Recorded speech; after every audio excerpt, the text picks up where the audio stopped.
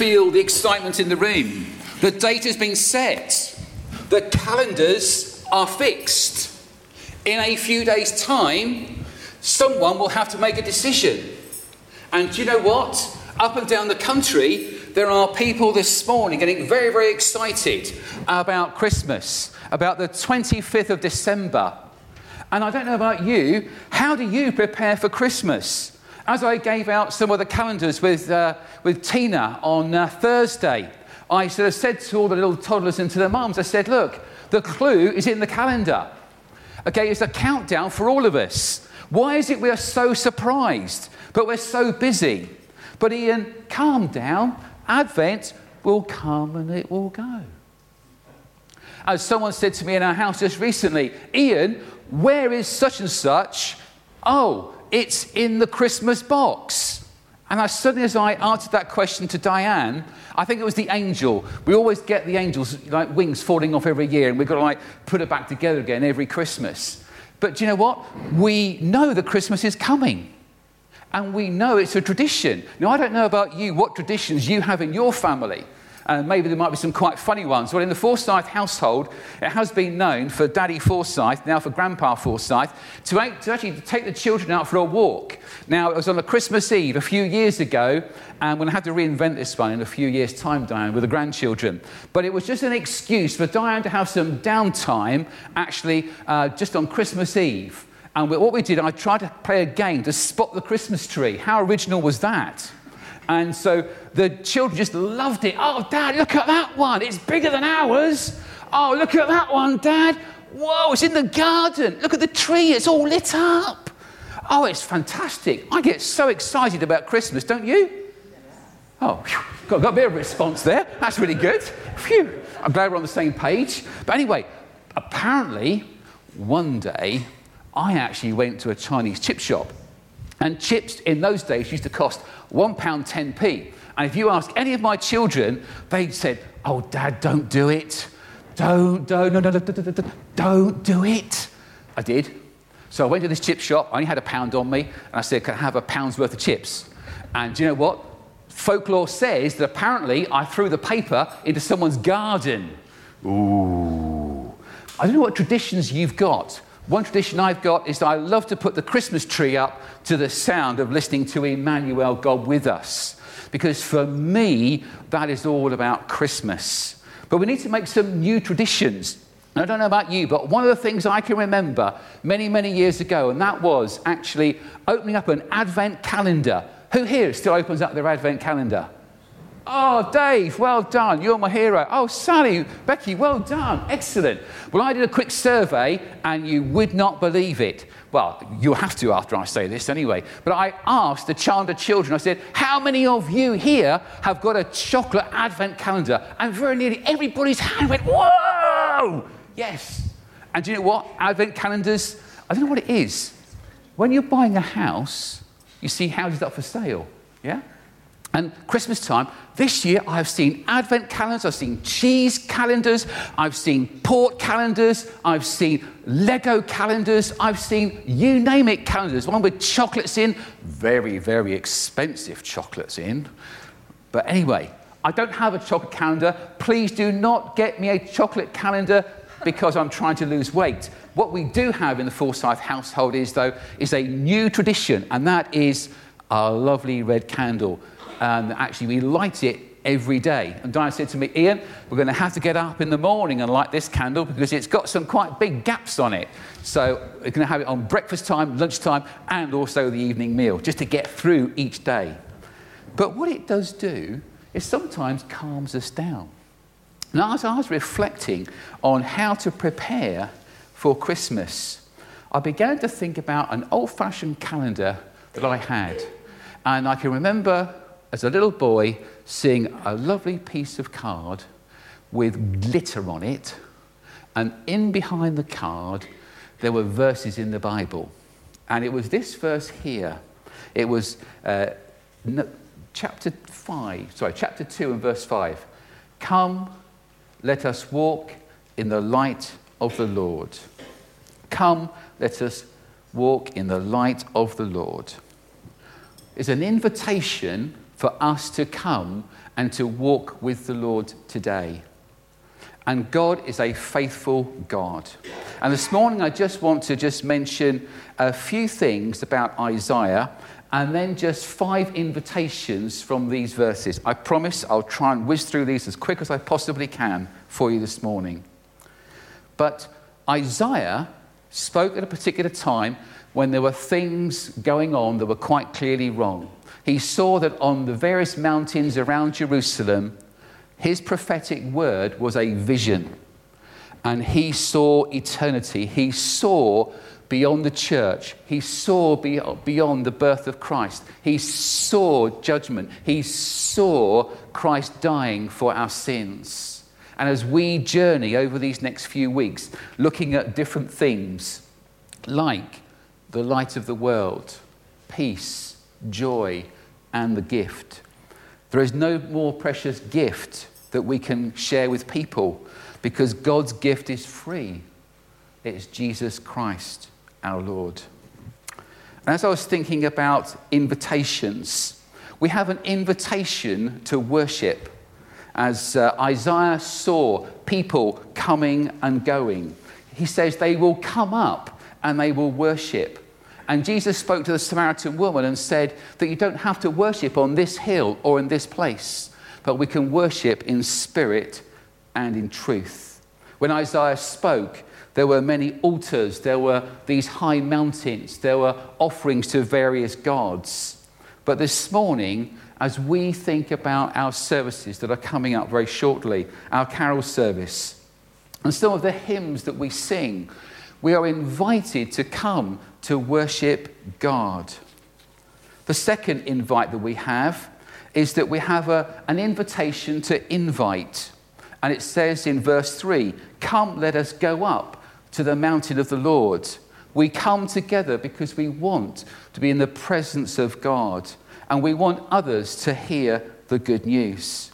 Thinking back to our harvest service that we had, it was an invite service. We gave the community, we are stepping stones to come in and to be a part of that. We've got Mother's Day coming up next year. And I'm hoping that on the 23rd of June, there is what we call a national weekend of invitation for churches to invite people to come into our church. Every service should be open, and that's what we are here at MBC. I know that we are a welcoming church, but I want to encourage us in our vision for the future that we will be an inviting church. I spoke to someone just recently who actually came to the harvest service, and I said, "Would you come again?" And she said, "Yes," because I got it. I was welcomed, and I felt at home here. I thought, wasn't that just lovely that someone is willing to come back to another service? And we want to be inviting. I've been speaking with Debbie. Just please, church, just bear with me for the moment. I'm planning next year's already, so, like Christmas, so don't get all carried away. It's not coming up very shortly. It's next year. But Debbie had this thought, do you know what? We have the nativity that we do on a Wednesday, and what about if we could help some of the mums and dads who are working in London? Could we maybe have the nativity in our service? Wouldn't that be lovely that we can serve our community? There's an invitation to invite. There's an invitation to worship. Also, Isaiah says there's an invitation to learn, because in verse 3 he says, he will teach us his ways. And there's nothing more beautiful and wonderful to hear a Christian community opening up God's word. Every fifth Sunday, we have opportunities to share our journeys. Sometimes they can be very painful journeys. Sometimes they can be answers to prayer. And maybe in the future, we'll have opportunity to have services of healing. Because very often, we just need to be in the presence of God and sharing God's word with each other. And there's nothing more exciting than hearing someone, "Gosh, I read God's word this morning and it's..." Sorry, excuse me. Oh, God. And it spoke to me in a very meaningful way. To me, God's word. It's very much alive when we engage with God's word. So it's an invitation to learn. There's an invitation for action. And verse 3, it says, "so that we may walk in his paths." It's lovely that as we journey together as a church, And we are a worshipping church. We're this inviting church. We want to learn together from God's word. I was reminded of Psalm 23. He restores my soul. He guides me in paths of righteousness for his name's sake. And in 1 John chapter 1 verse 7, to walk in the light as he is in the light. That is our prayer, that we as individuals will walk before God, serving him, working for him, and giving him all the glory. But Ian, what about action in the future as a church?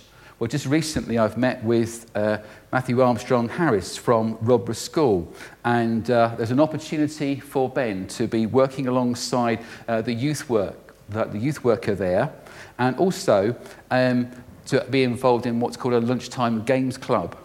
And sometimes when we go to people and we ask them, well, as a church, we would love to put on something for you. Isn't this a great idea? Well, I shared with Matthew Armstrong Harris this idea that Ben had, and I think I'd heard it several times before in the church in the past. Well, why don't we as a community offer a revision club for the school? And his answer, quite equivocally and quite straightforward, was no. And I thought, Lord, this is what's on our heart to do in the community. Surely this is right. He said no.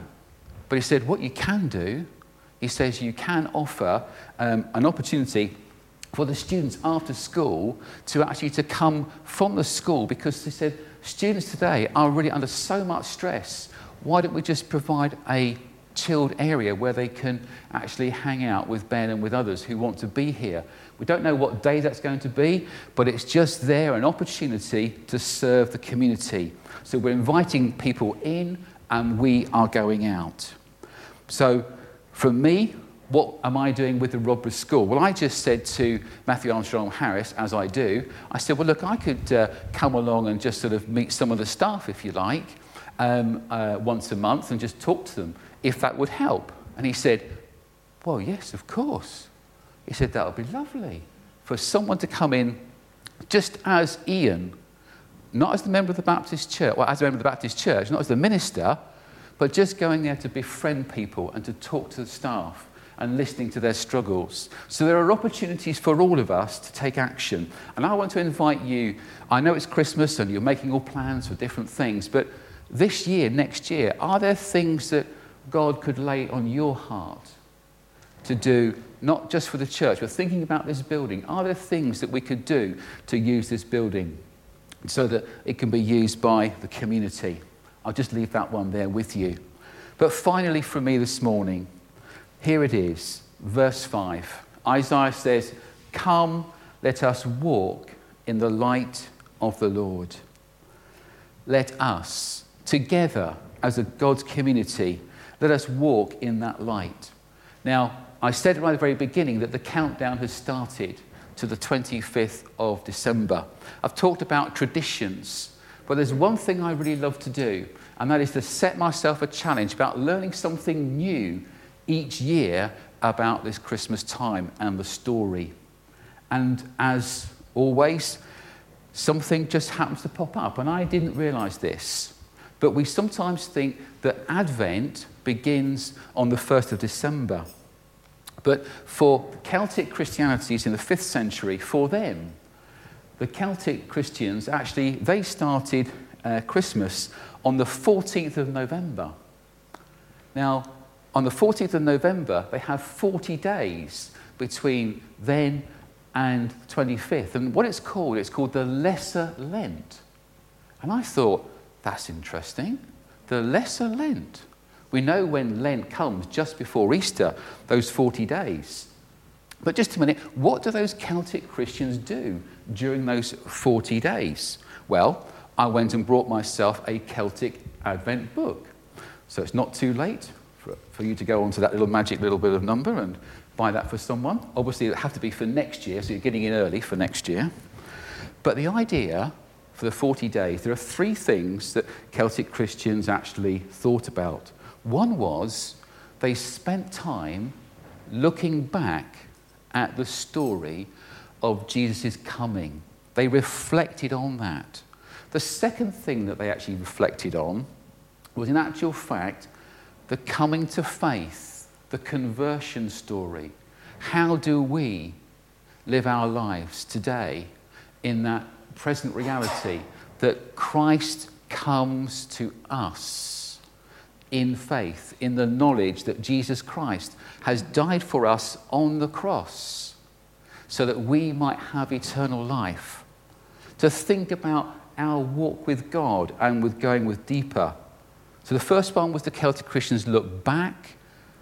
The Celtic Christians thought about this idea of my faith in this Advent time. How am I with God in my journey with God? And the third thing that they looked at was the coming of Christ. This idea of Christ coming for the second time, because we know he has come once and he will return. But what an invitation we have today. We have an invitation to walk in faith with God. We have an invitation to worship, an invitation to invite. We have an invitation to learn more. We also have an invitation for us to come to the living Lord, who is the light of the world. Because Jesus said, I am the light of the world. Amen.